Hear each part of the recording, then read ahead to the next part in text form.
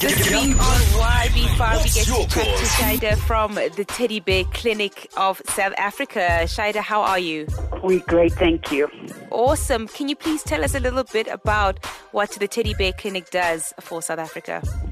Okay, so the Teddy Bear Clinic is a child abuse clinic that works with all forms of abuse: physical abuse, emotional abuse, sexual abuse, and neglect. And we provide a comprehensive, holistic, and integrated service to children and their families.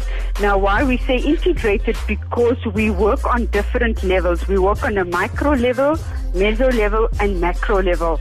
So looking at the needs of the child within the immediate context or confines of his or her setting, and then all other networks that the child may be connected to. So the healing is holistic. What are the biggest challenges would you say that the Teddy Bear Clinic experiences, or should I say South Africa experiences as a whole, when it comes to your organization? Well, I think the most glaring crisis that we are currently facing, and that we've been facing for a long time, and it's just getting worse, is of course the funding challenges, because the lion's share is getting smaller and smaller. And the journey to healing is a very costly exercise, because the Teddy Bear Clinic or Teddy Bear Foundation does not charge for its services, simply due to the fact to make it more accessible to a wide population group, to make it accessible and available to people on the ground, regardless of where they come from and who they are. So funding is definitely one of the crises that we are currently facing. But there are other challenges as well in terms of our stakeholders or role players or partners in this journey to healing.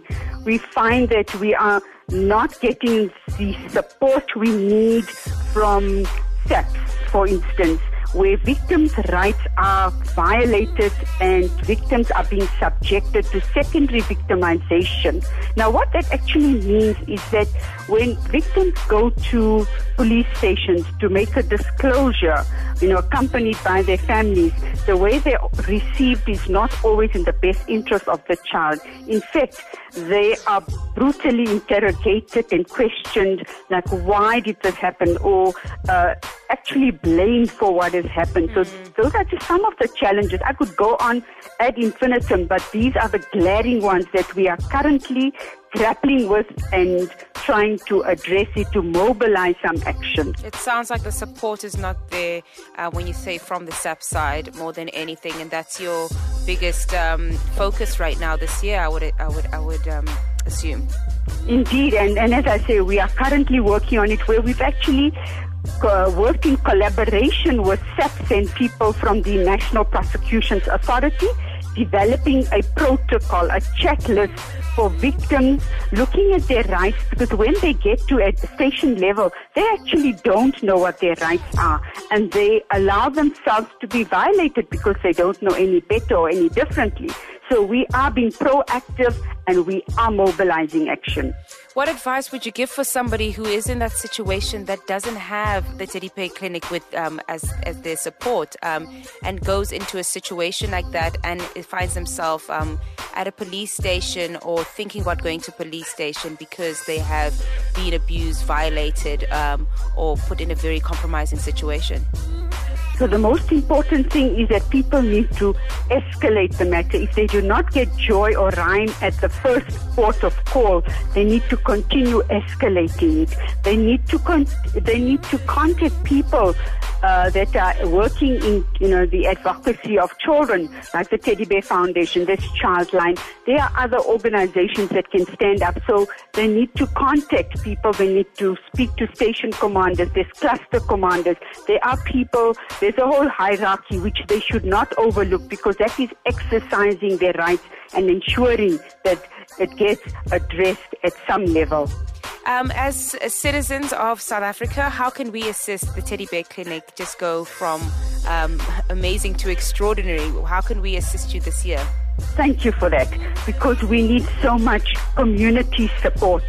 As I mentioned, in terms of funding, but we also need voluntary support, where we need physical resources where people can make themselves available.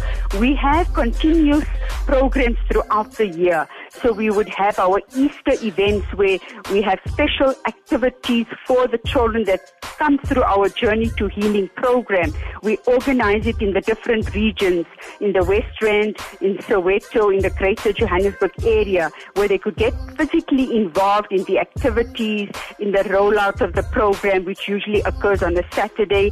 We have holiday programs during the school holidays, trying to ensure the protection and safety of children outside of school time, where there's no monitoring and supervision of the children.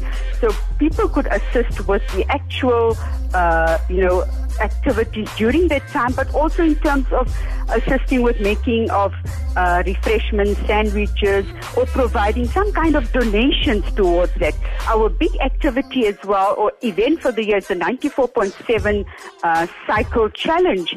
And a build up to that, we require voluntary support. On the day itself, we require voluntary support.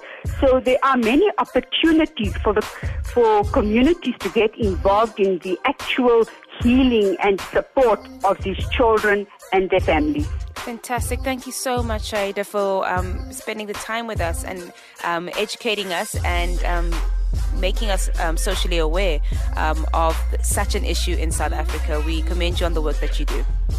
Thank you. And I just want to add that, our motto is that children are born, but champions are made. So everybody out there has the opportunity to create a champion in a child. Youngblood 5. Saluting champions who are making a difference. Youngblood 5.